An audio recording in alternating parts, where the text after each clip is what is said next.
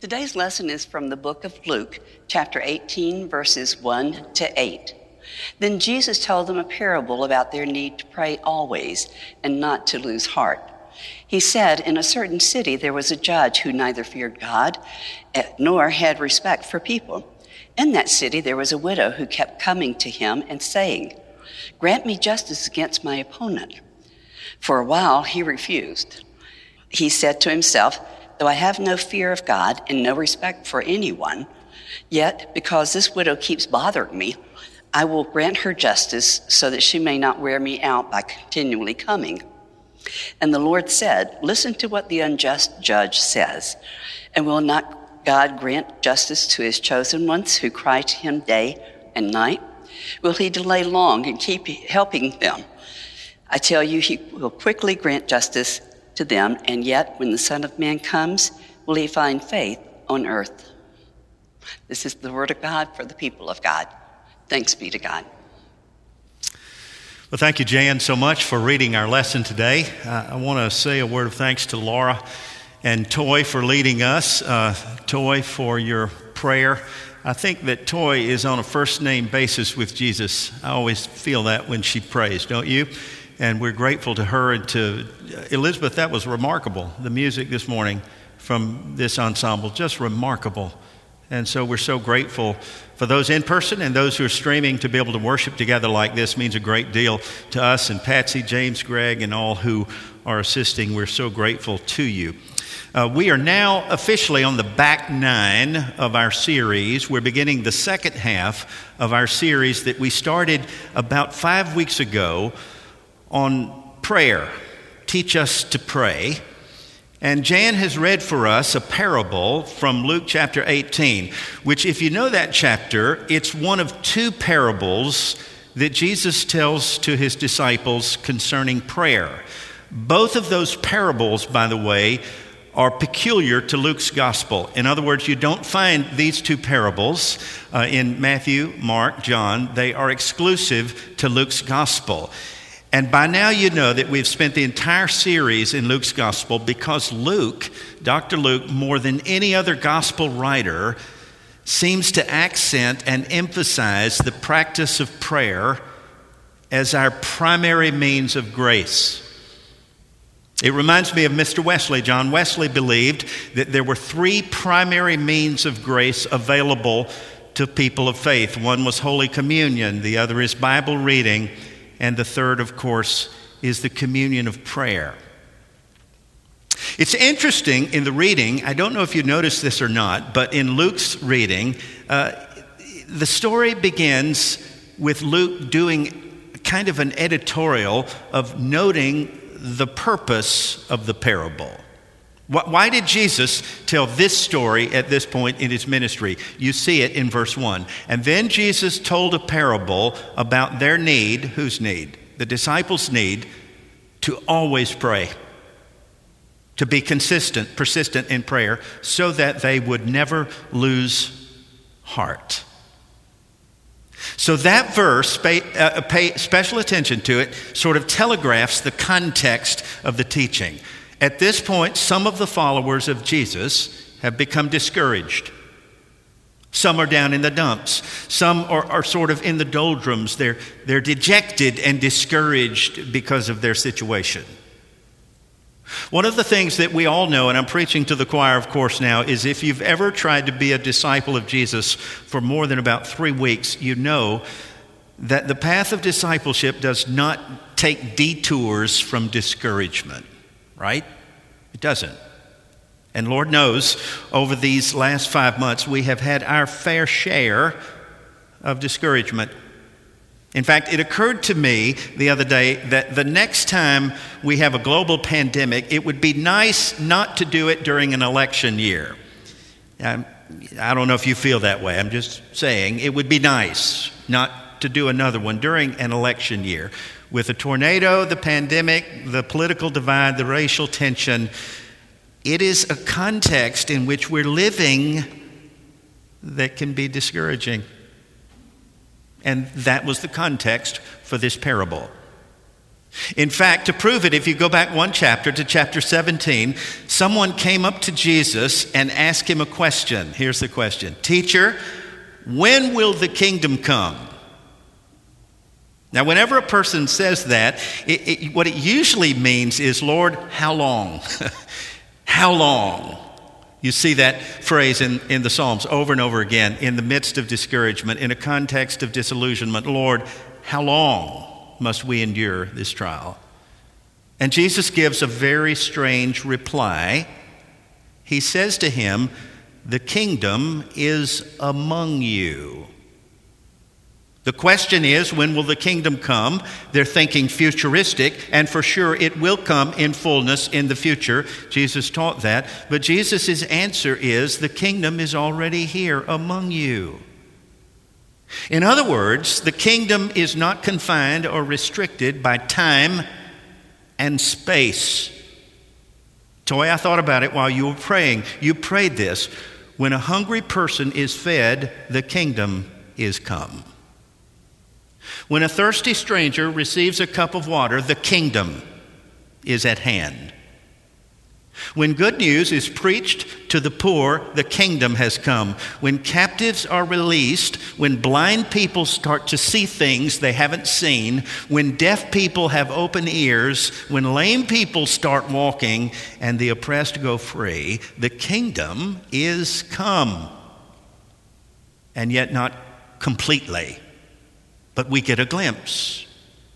I think there's a reason that when Jesus taught us to pray, he taught us specifically to pray this line, thy kingdom come, thy will be done on earth, just as it is in heaven. What he means is, it's possible to live the life that is to come in the here and now. That it's possible to live the life that I promised God I'm going to live tomorrow, today.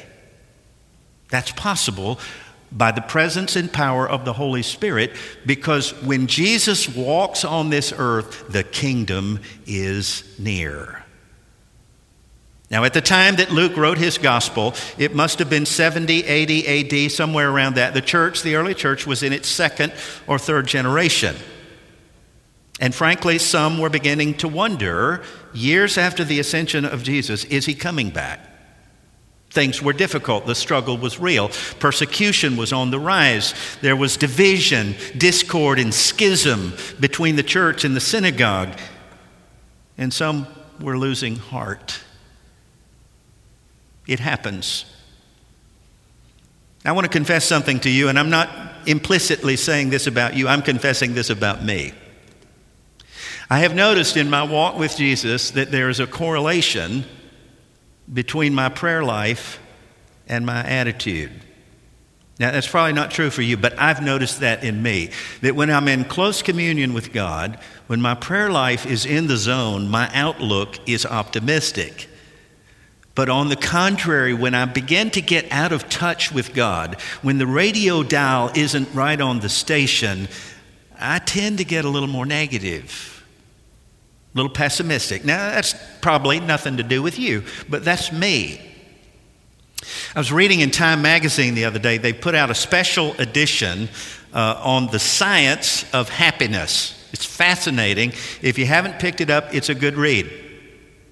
In the special edition, they have cited a survey that comes from the University of Chicago that reveals people who pray and worship regularly, whether that's in person or streaming, regularly tend to be more joyful than those who do not.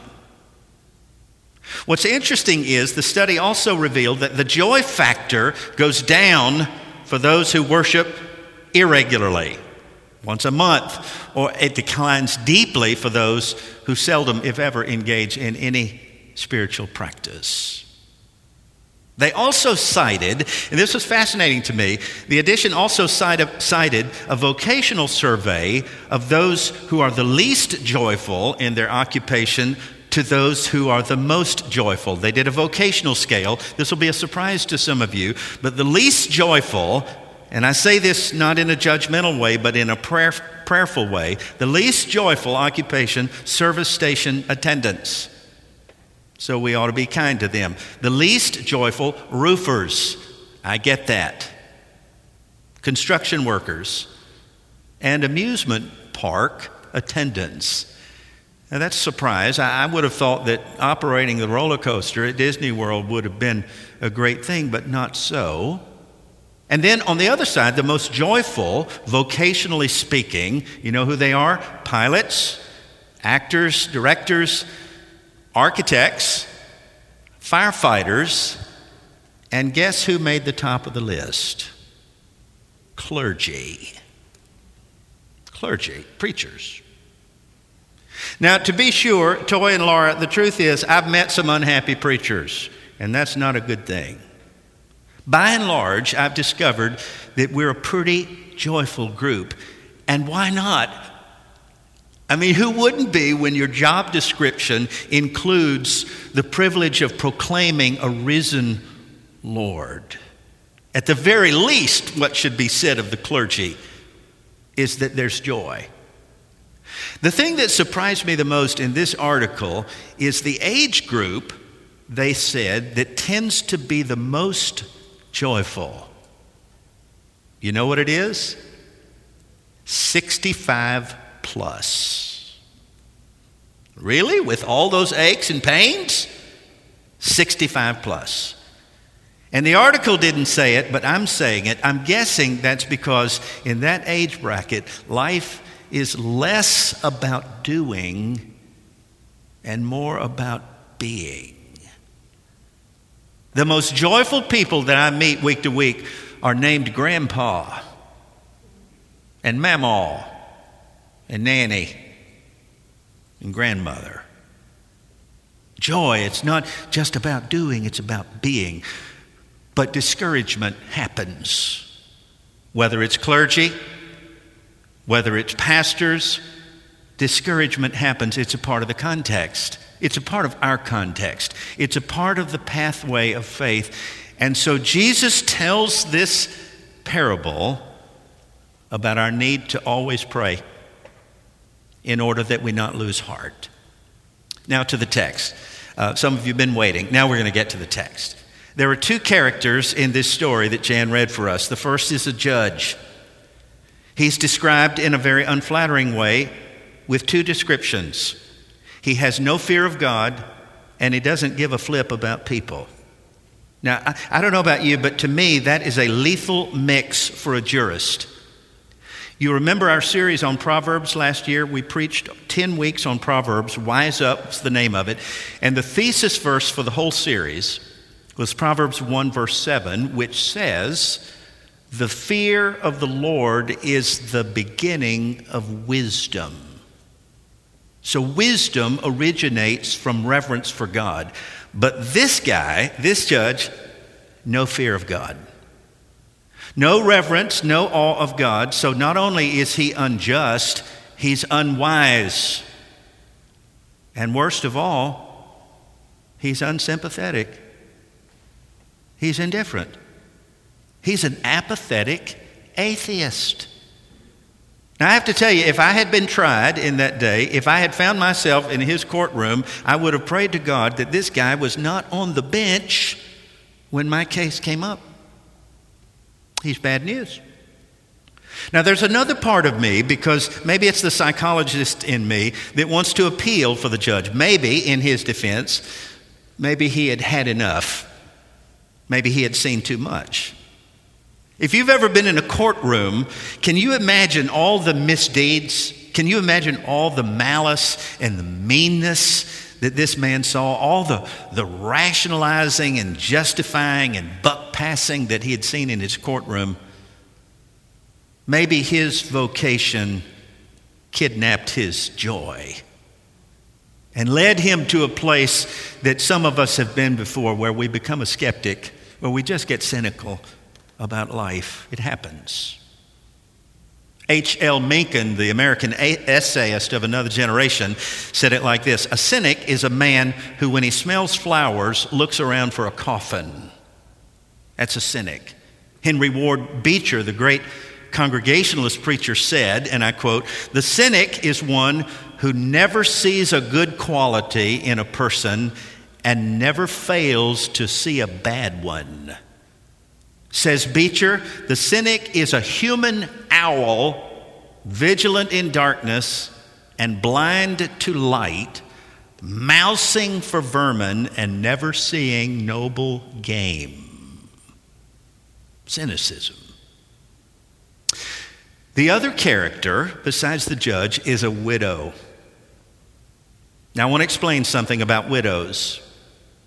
In Israel, in ancient Israel, as in every patriarchal, agriculturally based economy, there were entire classes of people who were especially vulnerable, namely orphans, sojourners or aliens, and widows.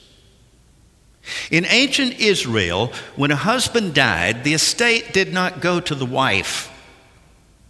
The estate went to the sons or the brothers of the deceased, and she would be at the mercy of the in-laws. Can you imagine that? Some of the most devious behavior that I've ever seen happens after the funeral, after the eulogy is read, when the will is read.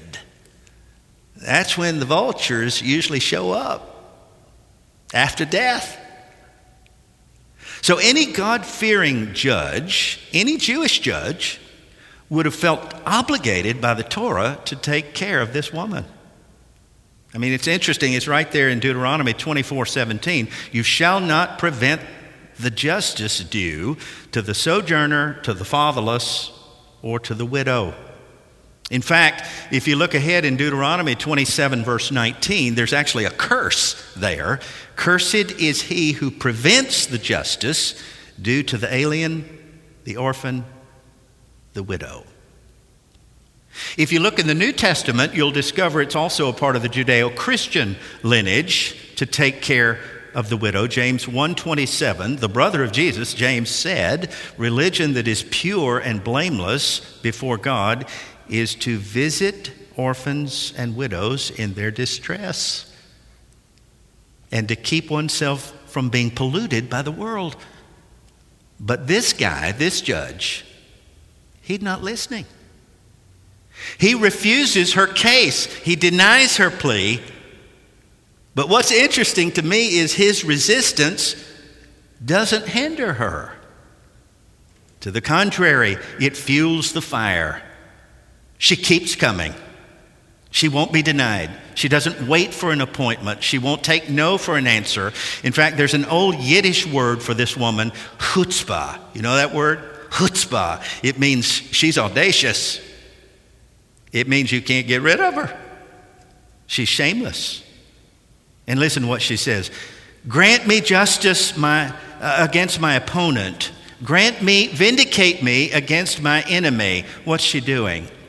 She's protesting. The judge has all the power. This is civil unrest at this point, and it's pretty effective. I mean, watch. She doesn't burn down the courthouse. She doesn't threaten bodily harm. She doesn't threaten violence because that would sabotage justice. We've learned the hard way that injustice plus injustice does not equal justice. But she keeps coming. She has no position. She has no office. She has no status. She has no power. She only has a voice. And she knows how to use it for justice' sake.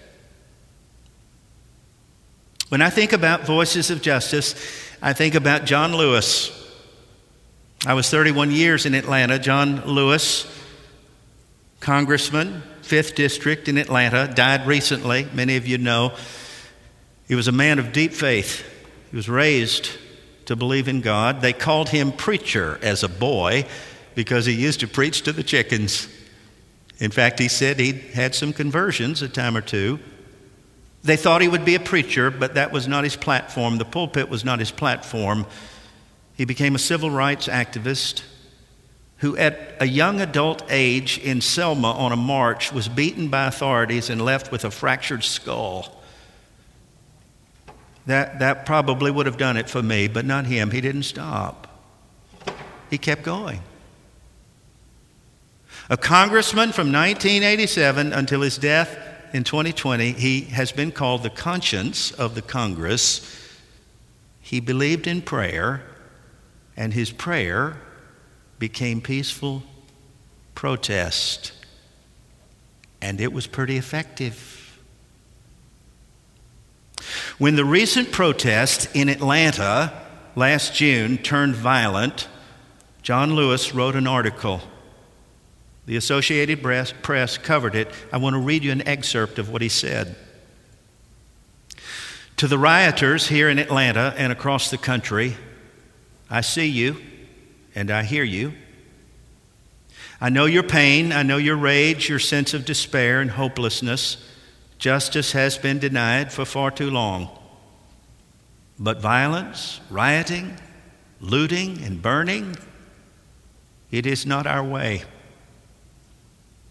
Organize, demonstrate, sit in, stand up, vote, be constructive, yes, not destructive. For history has proven again and again and again, said Mr. Lewis, that nonviolent, peaceful protest is the way to achieve the justice and equality that we all deserve. It's the Jesus way. It's the prophet's way. It's the widow's way. The truth of the matter is that woman's protest was a prayer. Walter Wink, the biblical scholar, and I thought about it while Toy was praying because this is the way you pray. Walter Wink said biblical prayer is impertinent, it's persistent, it's shameless, it's indecorous. Biblical prayer, he said, is more like haggling at an outdoor bazaar than the polite monologues that we hear in the church. And that's right. In the end of the story, Luke does something that is so Luke. This is just so Luke. At the end of the story, you know what he does? He gives us a window into the judge's heart so that we become privy to his inner thoughts, to his monologue or soliloquy. He does this in other stories, like the prodigal son. He reveals what that boy was thinking when he was in the pig pen. He does so in the next parable we're going to talk about next week, the parable of the tax collector and the Pharisee. We see in their hearts. This is what Luke does for us, because isn't it true that it is what we say when the mic is off that is really who we are? The judge says to himself in this soliloquy, "Self, Your Honor, it's true, I have no respect for God nor any compassion for people. Yet on account of the fact that this widow keeps pestering me, keeps bugging me and nagging me, I'm going to give her justice. Otherwise, she's going to wear me out." In fact, the closest to the Greek translation is, she's going to give me a black eye. What he means is, she's going to ruin my already bad reputation. And that's the end of the story. It's over right there. But then Jesus drives home the point. What's the point? Here it is.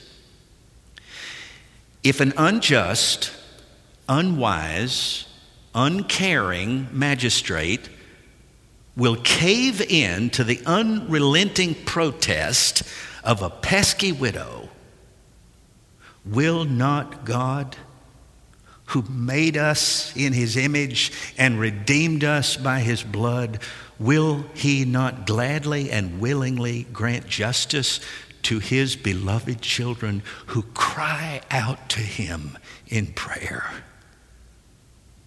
Will God forever delay in helping us? End of story.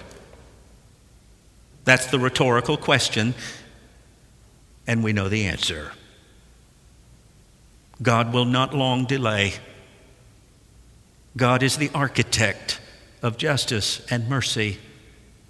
But it's the very last verse that haunts me, that convicts me. The very last verse, Jesus says, when the Son of Man comes, will he find faith on the earth? I don't know what it is lately, but I hear people sometimes, I overhear us talking about God as though God's on trial. But he's not. I am. You are. We are. The question is not, will we find God faithful? The question is, as he comes, will God find justice and mercy in me? Will he find faith in you? Will those who pray, thy kingdom come, will we live it here, now? That's the question. It keeps me up at night and on my toes in the day. Last word. While I was away, Sherry and I were away, we took time to do some reading. And one of the books that I read that I think is a must-read was written by a historian who lives here in Nashville. His name is John Meacham. I think he guest teaches sometimes at Vanderbilt. He's written a book, Pulitzer Prize winner, called The Soul of America.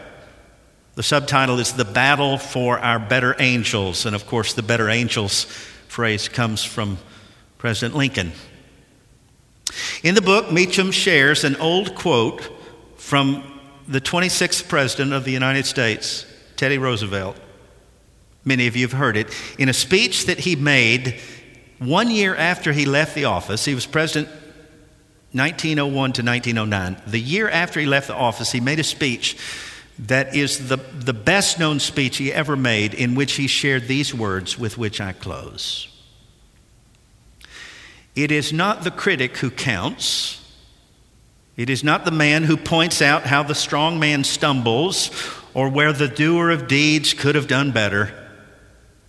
The credit belongs to the one who is actually in the arena, whose face is marred by dust and sweat and blood, who strives valiantly, who errs, who comes up short again and again and again, because there is no effort without error and shortcoming.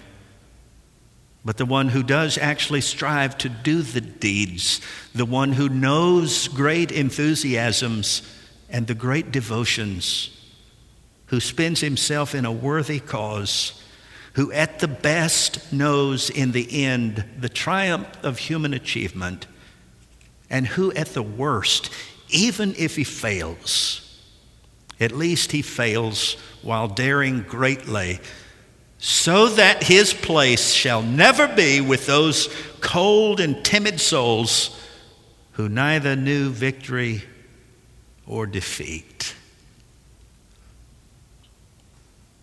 The question is, will God find faith in me? In you, not in your neighbor, not in your opponent, not in your enemy, but in you, in me. That's the question. And I believe that question will keep us busy until he comes in fullness. But until then, newsflash, the kingdom is among you. So live like it. In Jesus' name.